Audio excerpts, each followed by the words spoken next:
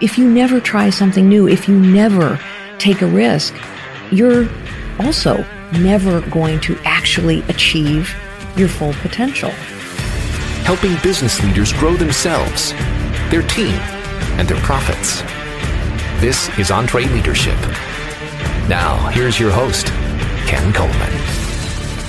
Coming to you from the Music City, this is the broadcast of Leaders, by Leaders, for Leaders. Thank you so much for joining the conversation.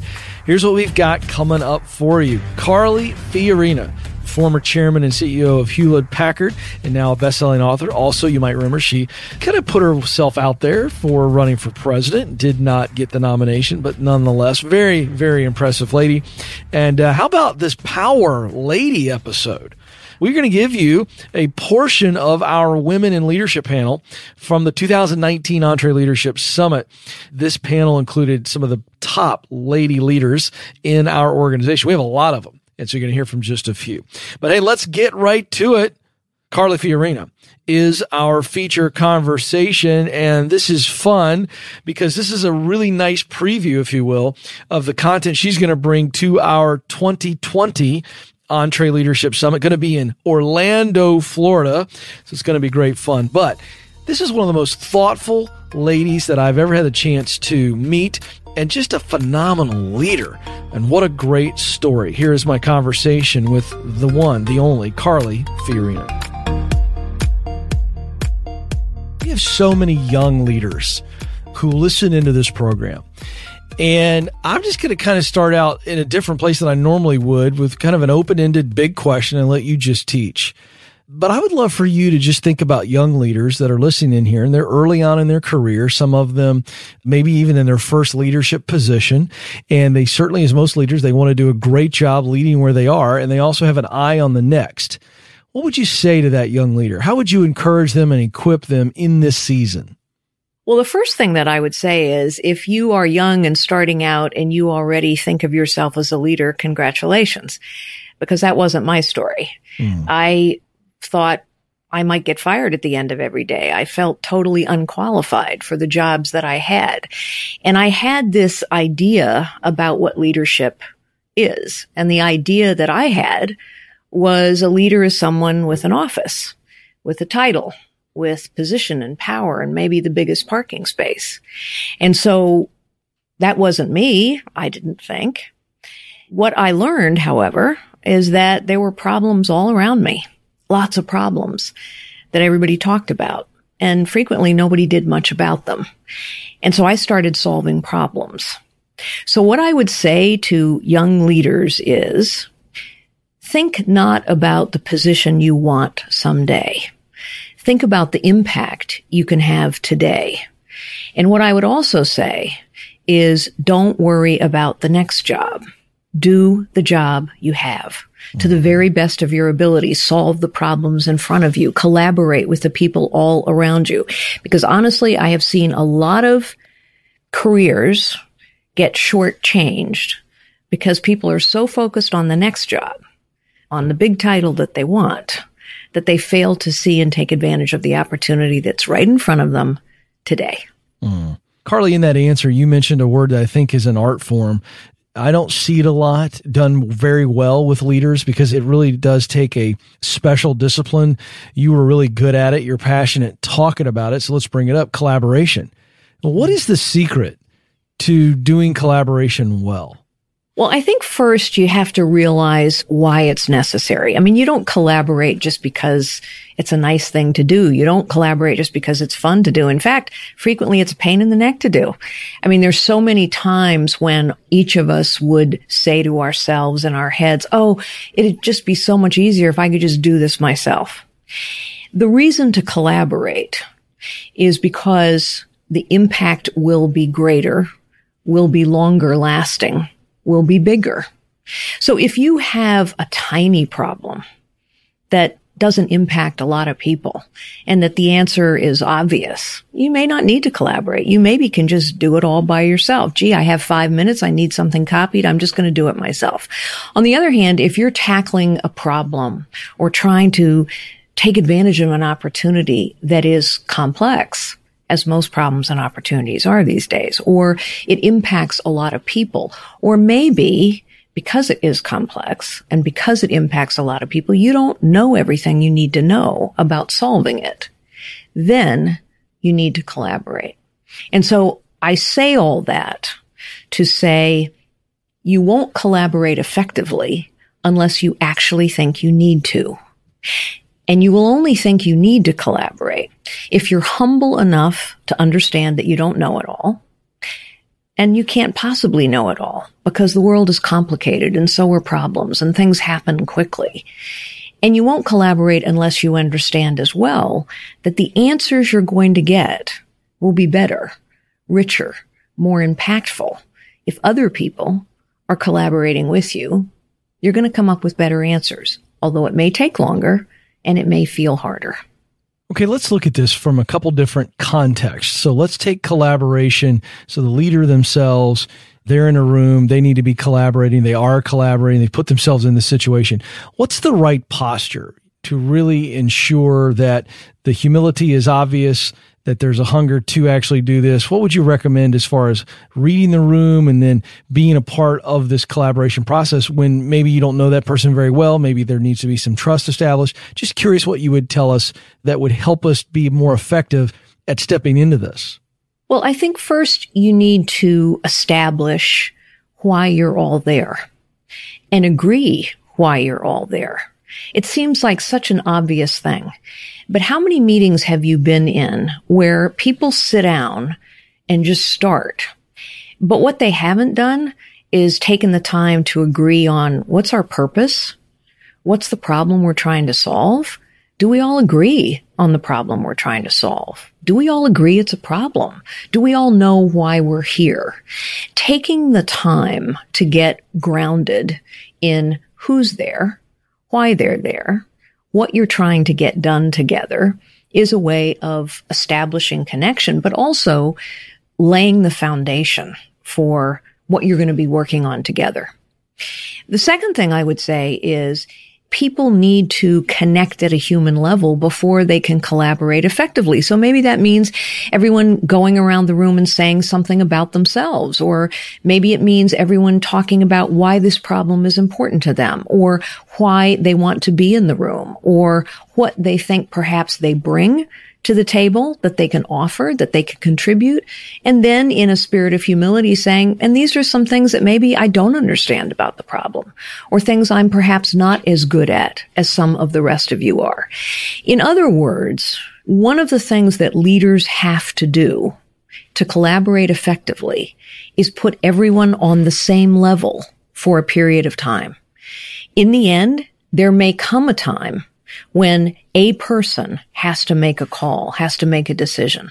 But for that period of collaboration, of problem solving, of creatively thinking through possibilities and solutions, everyone needs to be a peer at that table, and everyone has to feel it is both their opportunity and their obligation to bring all that they have to the table as peers. Boy, that's really good. Okay, I love that. So now the second context, you certainly understand, having led HP and understanding, how do you get all these different divisions? How do we create a culture of collaboration? So how does the leader then model this, what you just described, in their life? That's how they do it. But then how do they begin to institutionalize, I guess, for a lack of a better word, and create a culture of true collaboration so that everybody's looking for these opportunities to do what you just described?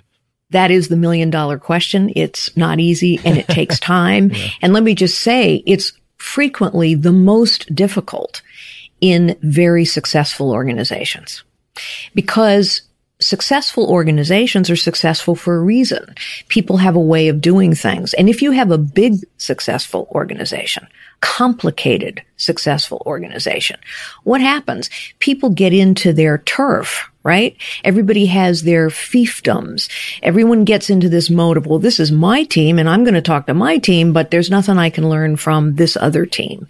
And so there are many levels of collaboration. There is collaboration with one's own team, important, but frequently there are so many problems that can only be solved if people are prepared to work with other teams across organizational boundaries. So, to the point of your question, the first thing I would say is, it has to be role modeled. So I'll tell you a very specific story. When I arrived at HP, we had 87 business units, wow, all with their own president. We had 5 people with the title CEO.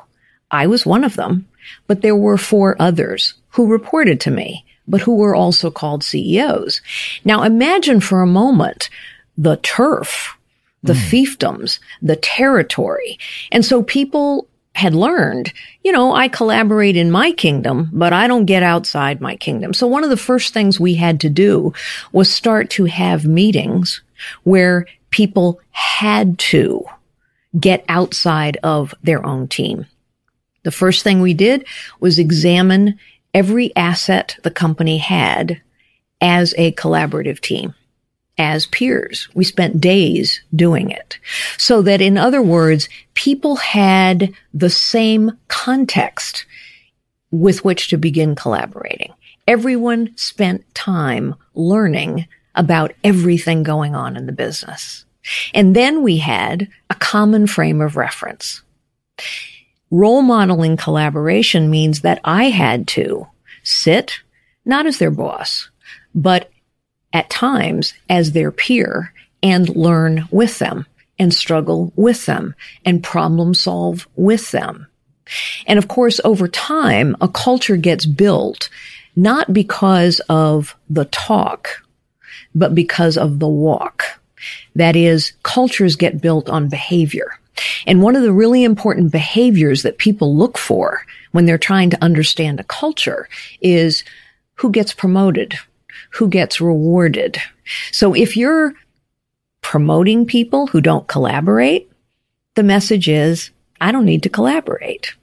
If the boss is collaborating, that sends a message. Maybe I need to role model that behavior. And then if you see really great collaborators who reach across organizational boundaries, who sit with others as their colleague and their peer and discuss all kinds of solutions to a problem they all share, if those are the kinds of people that get promoted, you've taken a big step forward in building a culture of collaboration. Okay, that leads me, I've got to ask you this because you have such a unique experience. Certainly when you come into an organization like that with all those many kingdoms, as you said.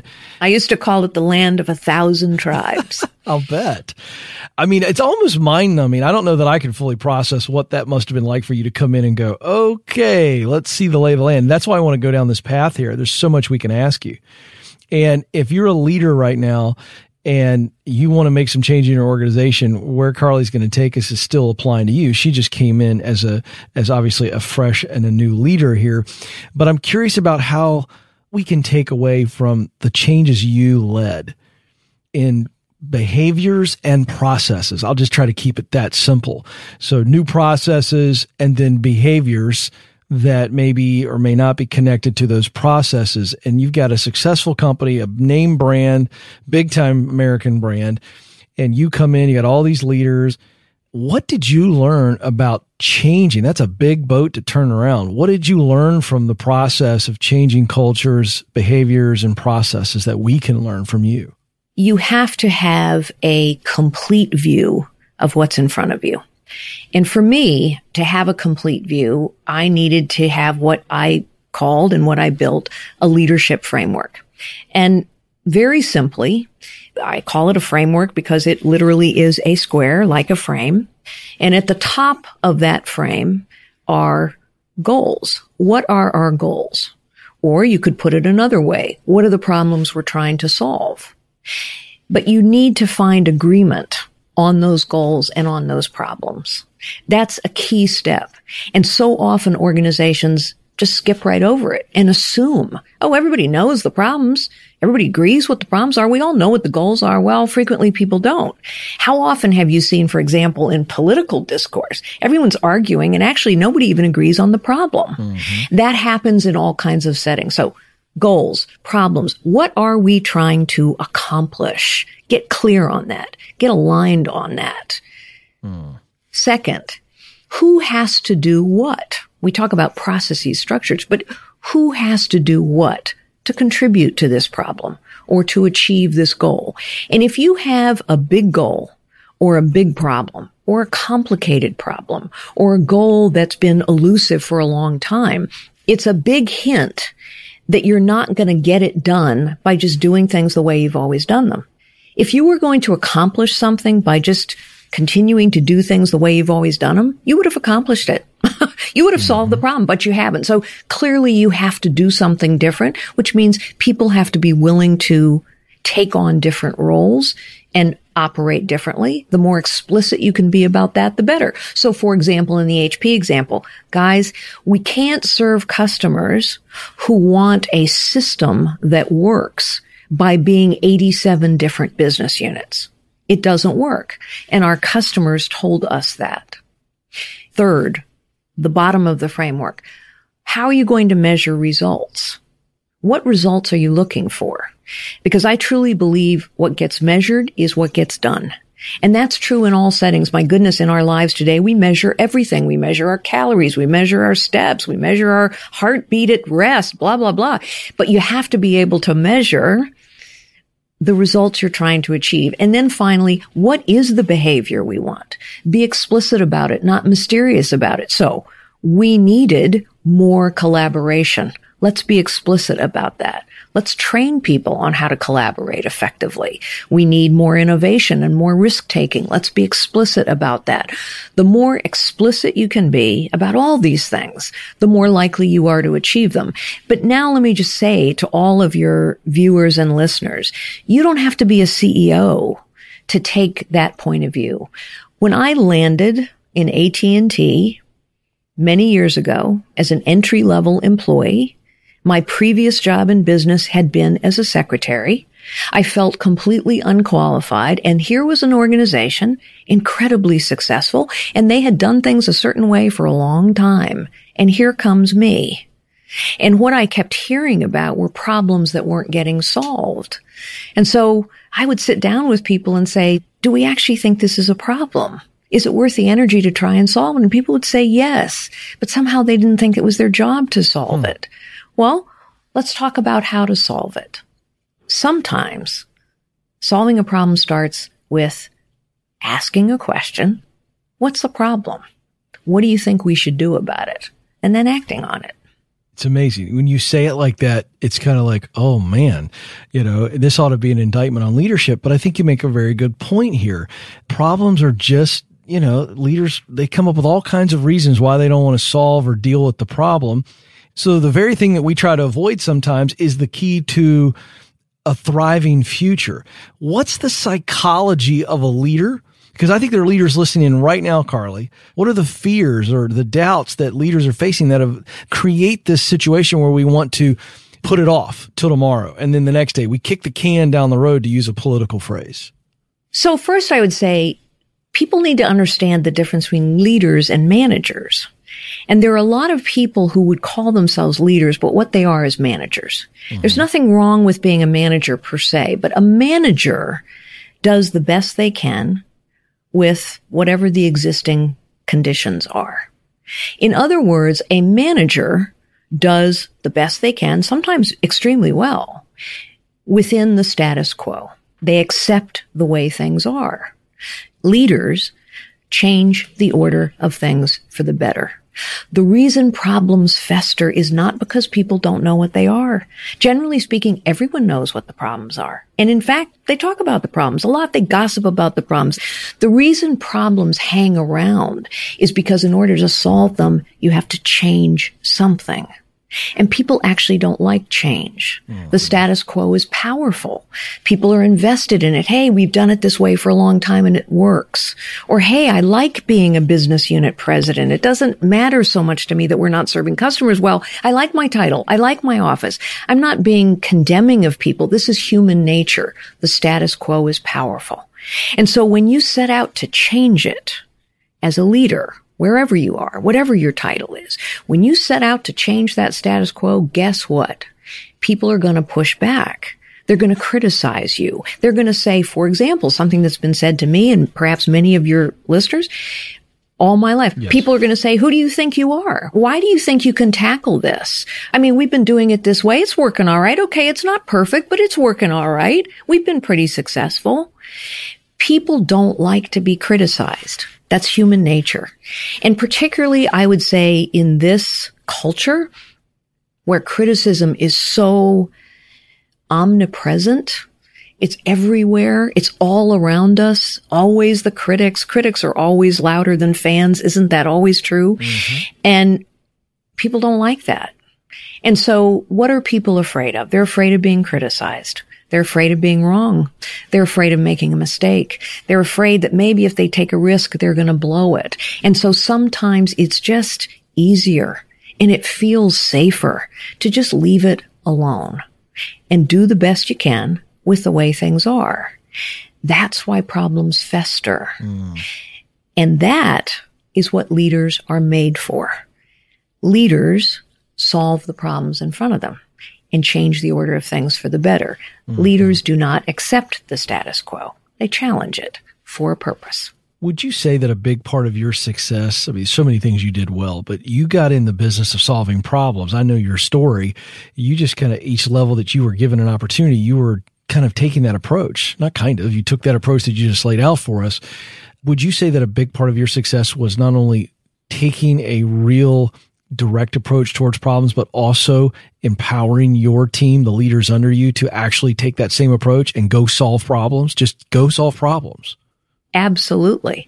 The only reason I moved forward in corporate America, honestly, is because I solved problems. I didn't look like most of the people who were rising in the ranks at that company. People didn't expect that of me. I didn't expect that of myself. But what I figured out is every time I solved a problem, it felt great. And every time I worked with others to solve problems, and by the way, that's the only way you actually solve problems. You work with others, whether it's Jim or your colleagues. They don't have to be your subordinates. It felt great. And so I came to learn about myself, as most people do. Once they get into problem solving mode, it's fun. I ran to challenges. I ran to problems. I would run to the jobs where people said, oh, don't take that job. Whoa, it's too hard. Wow, there are too many problems. Everybody told me not to take the HP job. It's too hard. But when you do hard things and you accomplish something important, wow, it feels great. And here's the thing I've also learned about myself and I've learned about others. There is a look that people get when they accomplish more than they thought they could. It was the look in Jim's eyes when he saved $300 million. It's the look we see in our kids' eyes when they do something they didn't think they could. It's the same everywhere. And no matter who you are, you get that look. It's this look of, wow, I did something that I think matters.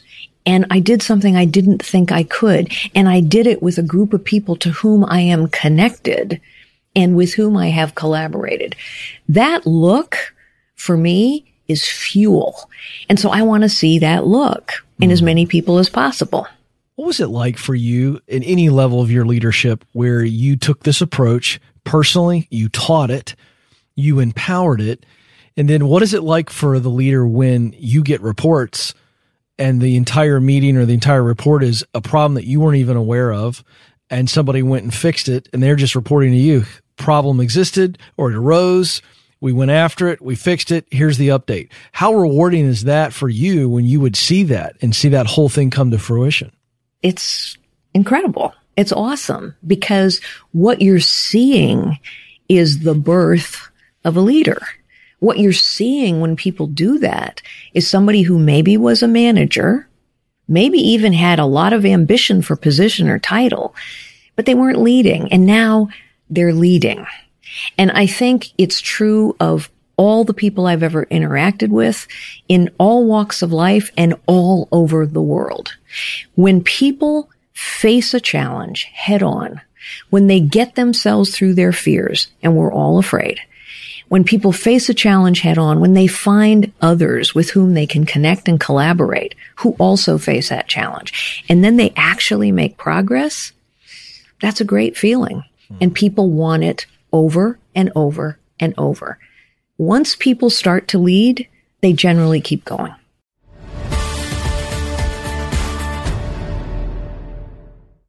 Hey, folks, I started Ramsey Solutions on a card table 30 years ago. Over that time, we had too many different systems, and they slowed us down. That's why we now use NetSuite. NetSuite works for us, and it'll make a difference for your business too. Whether you're just starting out or you're well on your way to becoming a multi-million-dollar company, NetSuite can scale with you to help communicate across departments and plan ahead better. See, you know your day-to-day forward and backward, but stuff like analytics, accounting, human capital management, all that might be another story. Or maybe you're not tech savvy. Well, all that's okay. NetSuite will help your company in your situation increase your speed. More than 37,000 companies use NetSuite to know their numbers. And right now you can download NetSuite's free KPI checklist designed to give you consistently excellent performance at netsuite.com/Ramsey. That's netsuite.com/Ramsey. This episode is brought to you by Trainual. Even when you're great at running the day-to-day, a lot of leaders struggle to delegate. But delegation is a critical leadership skill, and empowering your team by building that skill just takes having the right system in place. Well, Trainual is that system, and it's a game changer. Trainual is an easy-to-use app that helps document and organize everything about your company in one place. Clear outlines for every role and responsibility, step-by-step training for all your SOPs and employee handbook content, an org chart and directory. You can build accountability tests. Employees can even use Trainual's powerful search to answer their own questions. Companies using Trainual are cutting training time and related costs by up to 75%. Get started with over 300 templates and their world-class support. It's time to get your entire team playing from the same playbook. Visit Trainual.com/Entree today for a demo and get 15% off your first year with code Entree15. That's 15% off at Trainual.com/Entree with code ENTRE15.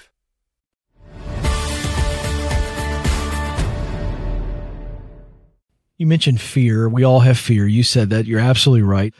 And so many leaders are dealing with a lot of different fears. Again, it's the human condition. It's always going to be there. If you're leading, fear is going to be somewhere present. Just curious, how would you encourage us? And when you say the courage to reclaim your power, it's interesting that you use that phraseology there in dealing with fear. What are you telling us in this book? What do we need to learn about it? Well, fear can imprison us. Fears hold us back. That's always true. No matter the setting for the fear. Fears can hold us back. So let's talk about some of the common fears in, say, an organizational setting. I'm going to get criticized. Mm-hmm. Therefore, I'm not going to say anything. I'm not going to do anything. And when you don't say anything and you don't do anything, then you've given over your power and your potential to your fear. Or let's say your fear is, I'm going to make a mistake. Well, if you are so afraid to make a mistake, and many people are, then you're never going to try anything new. You're never going to innovate, because trying something new means taking a risk. Innovation means risk-taking, and trying something new means you are going to make a mistake sometimes. So if you never try something new, if you never take a risk, you're also never going to actually achieve your full potential. And you'll just sit and do things the way you've always done them. You know people who have stopped growing. People who are eager to learn and eager to grow have lots of energy and enthusiasm. But you also know the opposite. People who have stopped learning and stopped growing because they're so afraid to make a mistake or take a risk. And when people stop learning and stop growing, guess what happens? They get stale. And in a way, in a real way, they start dying, honestly. Another fear that people are afraid of, I'll miss out on my dream job, some thing that I'm really fixated on. I have to have this job and this title by this point. If people get so fixated on that and so afraid of losing that, what happens is they don't see so many things that are right in front of them that might be actually more useful and more impactful for them to focus their energies on, or they give up so much of themselves to get to that place that by the time they arrive, they're not themselves at all anymore, and they've given up power in that way as well.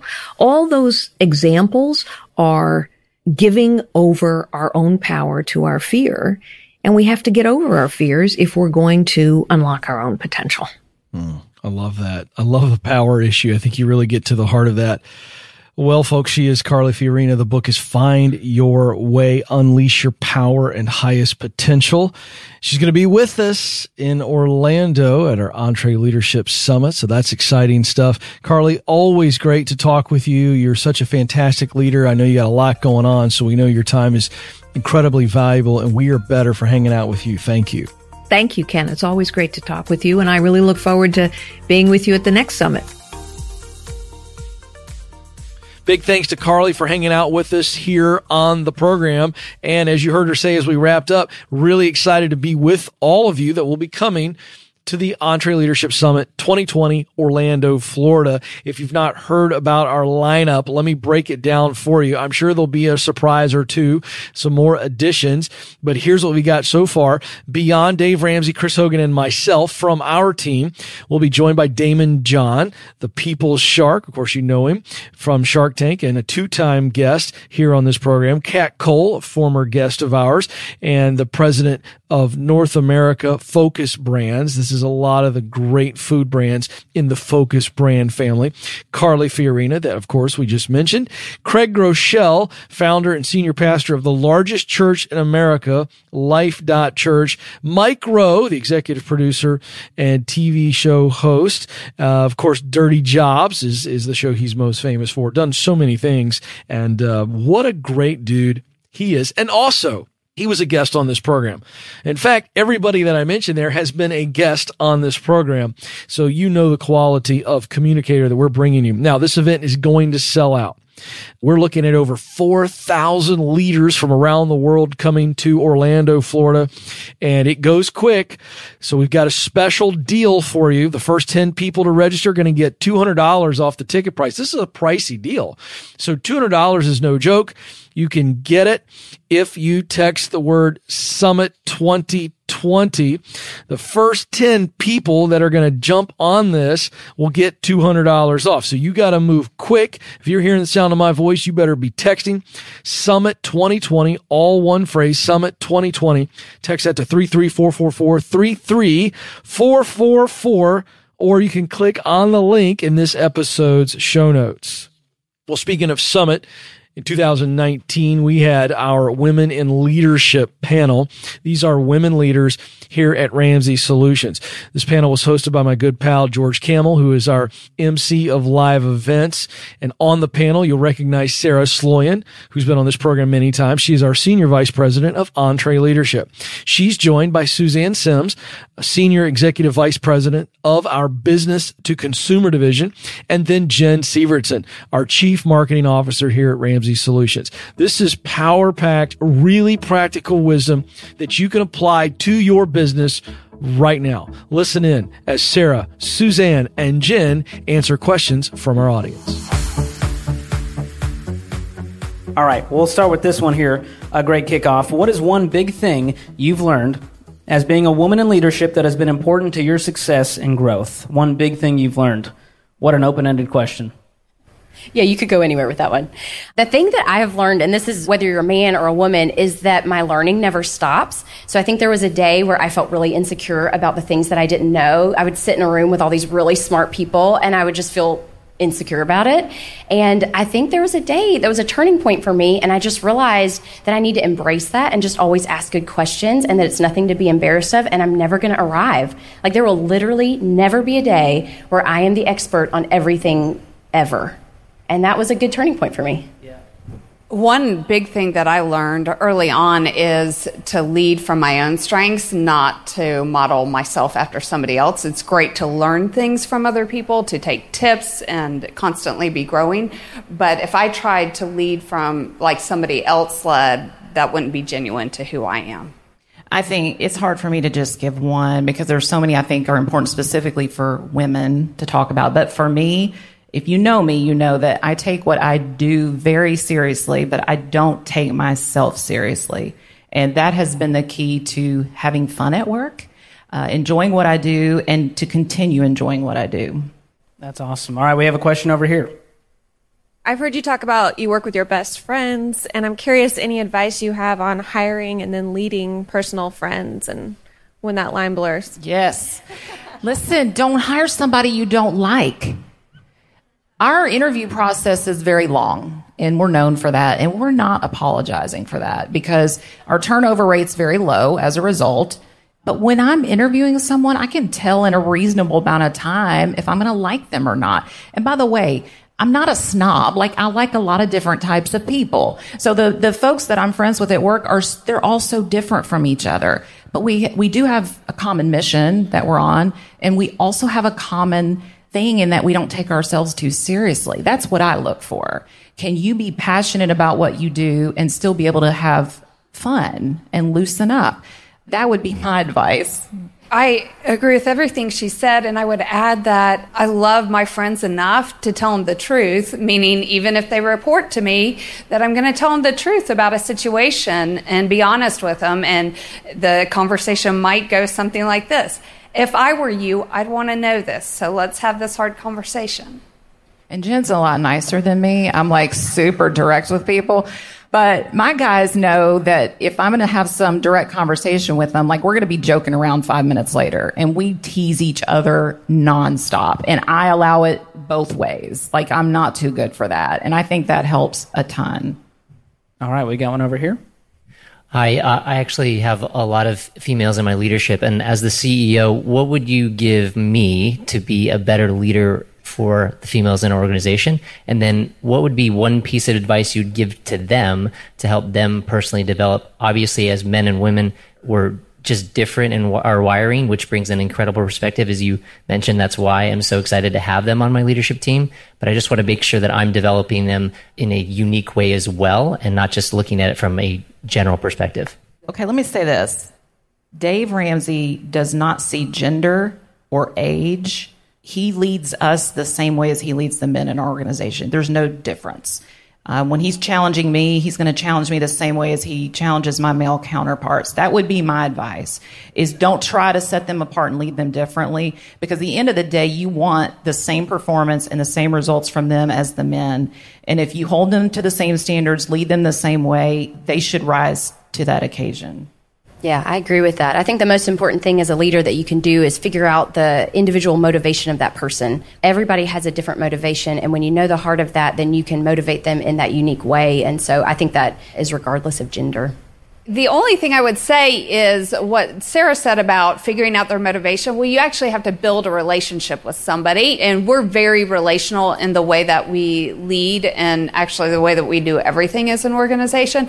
But that's the same if you were leading men, is build that relationship, because then you're going to know how to lead them better. You're going to understand better what motivates them, where they need maybe some reinforcement or some strengths, like how they need to backfill themselves because they're not any good at whatever, fill in the blank. And so they need somebody on their team that can step up and do that for them. So I think it's really just that building of a relationship, and it's going to be unique, I think, for each person. I also think when in doubt, just ask, hey, what do you think are the unique things that you bring to the table?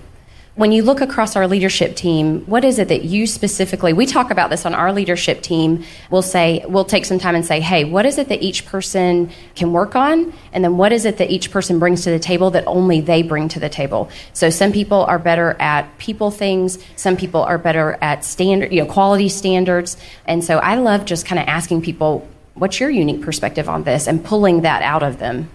All right, we got a question over here. So I know you guys said that Dave is really great about not seeing gender and not seeing age in the workplace. I think that is so awesome. But what advice would you give to a young leader leading a team of people that are older than you and have been with the company longer than you have? I remember being probably 28 years old and realizing in a new role that I had that, oh, wow, I'm leading these people that are so much older than me, and they've been there longer. I was new to the company, and thinking, wow, okay, how's this going to work? One of the things that I found really went a long way was just being honest with them, saying, hey, I don't have this all figured out, and you've been here a long time. I'd really like to hear what you think about this. Now, that doesn't mean that I'd always do what they recommended, but I was getting their input, and then they felt heard, and I just never approached it like, oh, I've got this all figured out, and I've got all this life lesson, experience that you don't have, because it wasn't true. And I just found that, if you can be comfortable enough with who you are to just be honest and open with them, and again, it doesn't mean that you're going to do everything that they say, but then they know that they've been heard. So there's 4 steps that I usually recommend if you want to influence anybody, whether it's somebody that's a peer, someone who's a team member, or baby. So first, you got to make relationships. You got to build rapport. And Suzanne is excellent at this, at really getting to know that person and showing them that you care. The second step is you want to build credibility. So if you are not good at your job, I don't think they probably want to hear about what you think about how they're doing their job. So be excellent at your job. So you've got great relationship, you're excellent at your job, and that results in trust. And so when you've got that trust, then you take that 4th step and you can influence them. And I would say that is the key to building influence with anybody. And I would say that's probably what your team's looking for. Do you care about them? Do you have that relationship? Do they think you're good at your job? Are you taking steps? Now, you are going to have outliers. If you think about the bell curve, you're going to have those quick adopters that are going to be like, you're great, I'll do whatever you say. A lot of people in the middle who are kind of waiting to see, is she going to do a good job? Is she not going to do a good job?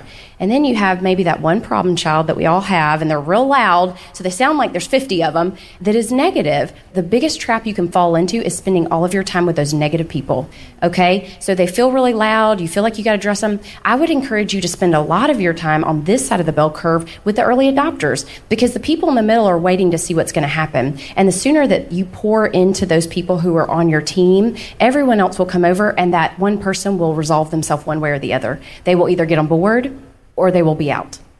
All right, we've got a question over here. I don't know how many people are on your teams. If you want to share that, that'd be great, how many people you're leading. But do you find yourself more exclusively leading your team versus working on the technical side of things? For example, with marketing, are you still very involved with looking at new trends, or are you kind of relying on your team to do stuff like that and bring it to you? I have 6 direct reports. And under them, you've got around 125 to 150 people. But my direct reports are so competent and so good at what they do, and I rely heavily on them. But if something breaks apart in one of their areas, I dive way down into it. I'll start attending team meetings, and I'll mix up who's in those meetings. And we do it together. Like, I'm not like all of a sudden usurping their authority. I don't do it like that. It's very relational, and it's very much a partnership. But like, I don't just sit in my ivory tower and like hope they figure it out and tell them what to do. I get involved, I roll up my sleeves when I need to, and help fix problems.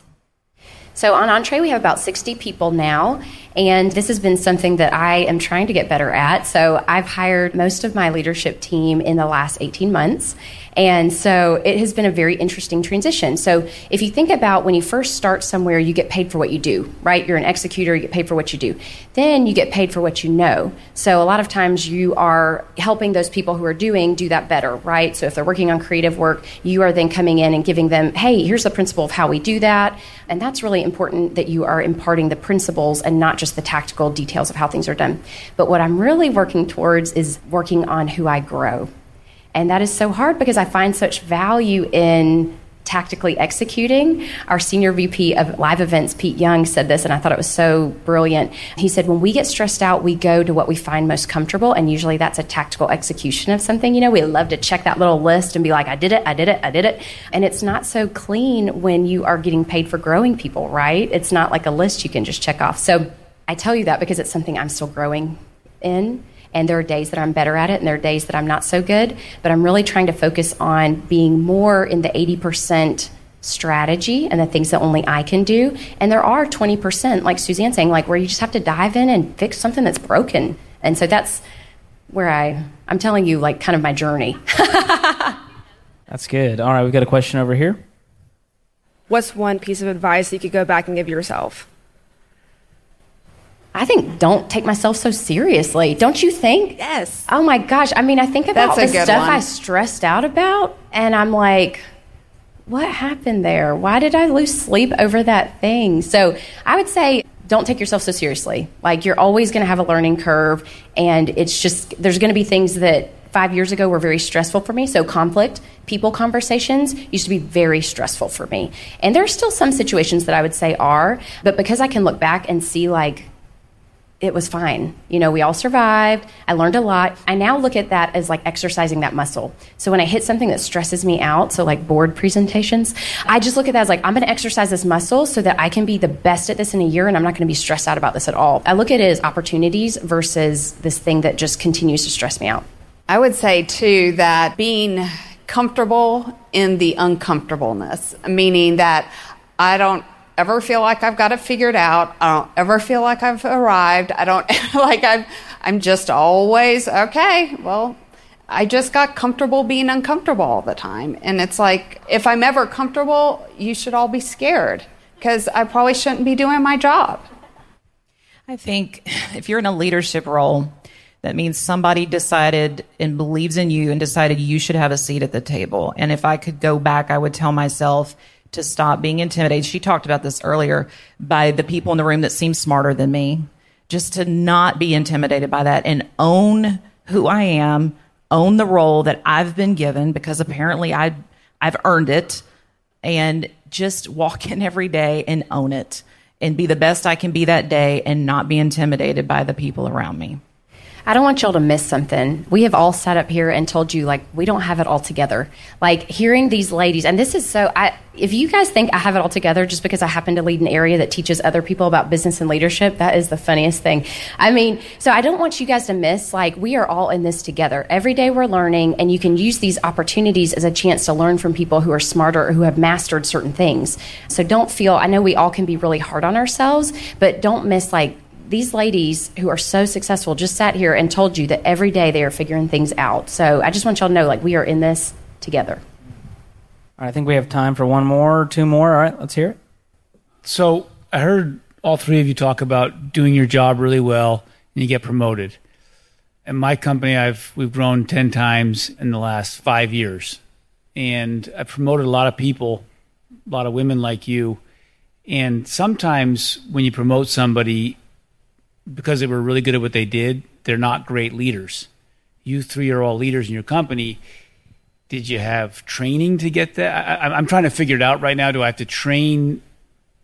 What am I missing when that is such a good question. We have done that so many times at our organization. Take a really good salesperson and put them in charge of other salespeople. Take a really good web developer and put them over in leadership over other web developers. Listen, leadership is different. And especially at our organization, like, you can imagine, like, we expect our leaders to be a certain way, and they're very high expectations, and not everyone wants that.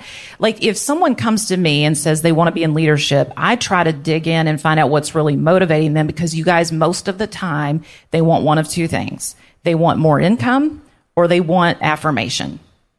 They want to be recognized. Well, we can achieve those two things other ways without putting them in charge of leading people.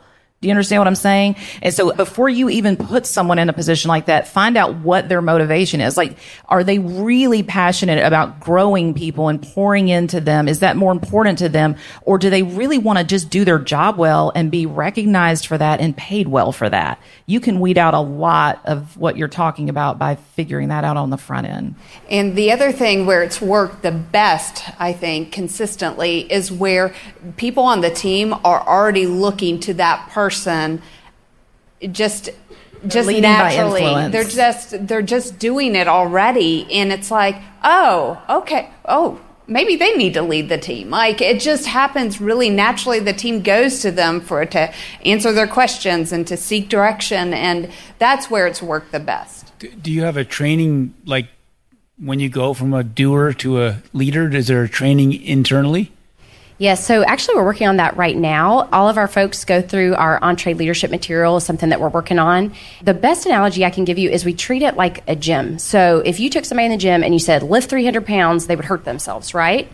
But if you took them in there and every week you incrementally increase the amount of responsibilities on their plate, eventually they could probably lift a lot more weight, right? So what are those 20-pound weights that you can start giving to somebody to give them non-fatal ways to practice? So we have a staff meeting. We have 850 team members. And some of the things that I like to do, some people call it torture, I call it 20-pound weights, is you give a staff meeting announcement. You practice. And before they get to that, I'm having them practice in front of our team. So we have a team stand-up every Thursday morning. And so I'll have somebody give an update from their area. And you can imagine it's a little intimidating standing up in front of 60 of your peers. So what are the things that you can do to give those people 20-pound weights today in really non-fatal ways? And I'll give people a heads up. So let's say we're going into a Dave meeting and one of my leaders is going to present for the first time. I don't want Dave to think that I am completely unplugged, but I do want to put them a little bit in the hot seat. So I will email Dave ahead of time. I'll say, hey, I'm coming in with so-and-so. I want to start transitioning so that they feel more ownership over this thing. We've worked on this plan, but I want them to present it to you. And I would love to have any feedback you can so I can make sure that I can coach them appropriately. So that way he knows we're coming in and I haven't just checked out. But at some point, I've got to start putting them in the hot seat. They've got to start feeling a little more of that fire. So I would really recommend 20-pound weights. If you're looking for a good book for people to read, there's a book called How to Lead When You're Not in Charge. It's written by Clay Scroggins, and it's a great read that if you have team members that are wanting to grow in their responsibilities, it talks through kind of growing in your influence. As Jen mentioned, most of the people who get promoted at Ramsey, they are actually pretty much doing that job, and then the title and the compensation is a formality of the situation. And I explain that to people right off the bat. We don't give you this like knighting where we go, okay, you are now director of this thing, and here now everyone has to listen to you. It is like you got to earn that thing, and then we will come back around and give you the title and formalize it. So hope that was helpful. Awesome. All right, this will be our last question.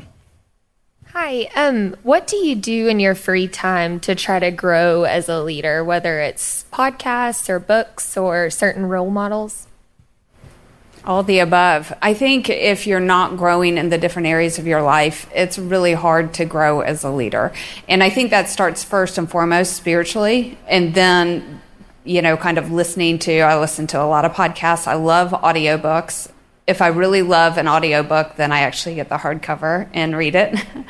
But I listen as well, like in our organization, as you can imagine, we have a lot of folks are constantly looking for new things and new ideas and new books. And so I can talk to anybody on our team and just say, hey, what are you reading? What's interesting right now? And I get great recommendations. So a group of our leaders about a year ago started really in a disciplined way. We agreed and hold each other accountable to, on a regular basis, reading, praying, and journaling. About our personal lives and about work. And we come in once a week and we share from that journaling time.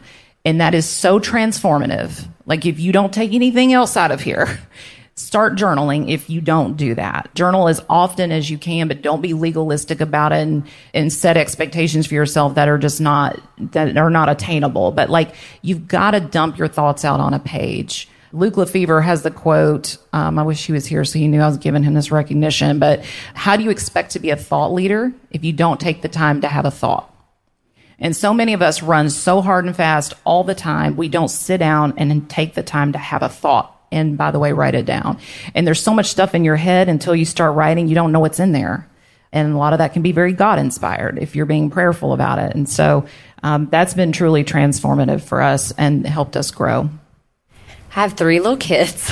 I asked Jen this the other day. I said, Jen, when do you have time to read? I don't have 3 little kids anymore. That time period. So I will tell you, I do read books and I do listen to podcasts, but my number one way of growing is I will go out and find somebody else who's really awesome at something that I'm not good at. And I'll just be like, hey, can I take you to breakfast and can I just pick your brain? And I'm having this, I'm struggling with this thing and you're really good at it. Can you just tell me how you do it?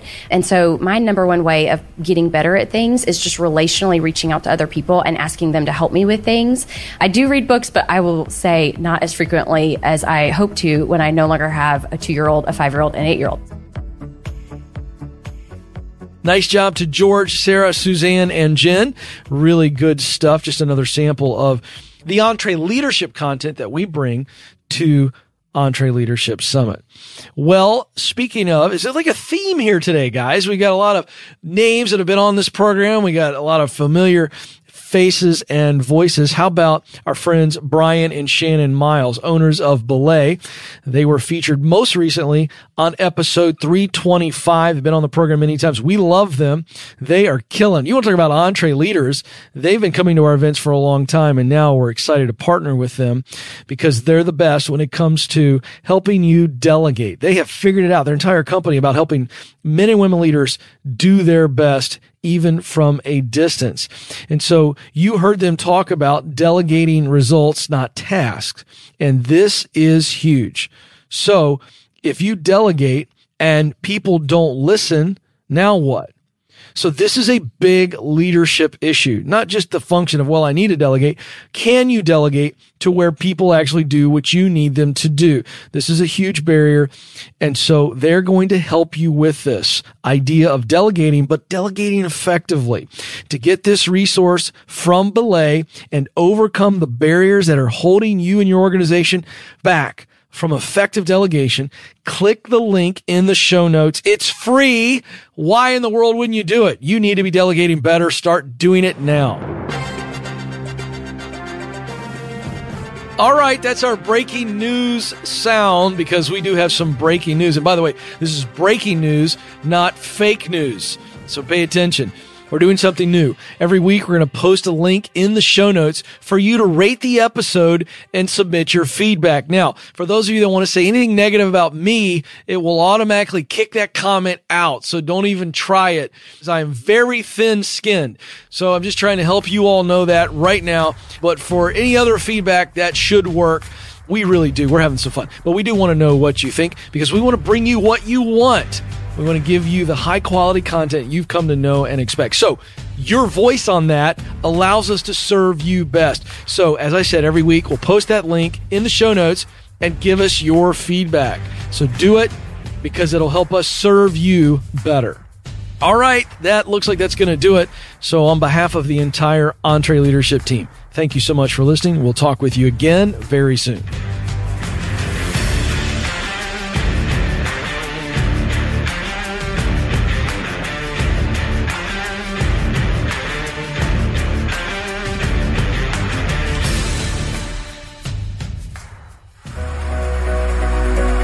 Hey folks, I want to make you aware that we have other great podcasts from Ramsey Solutions.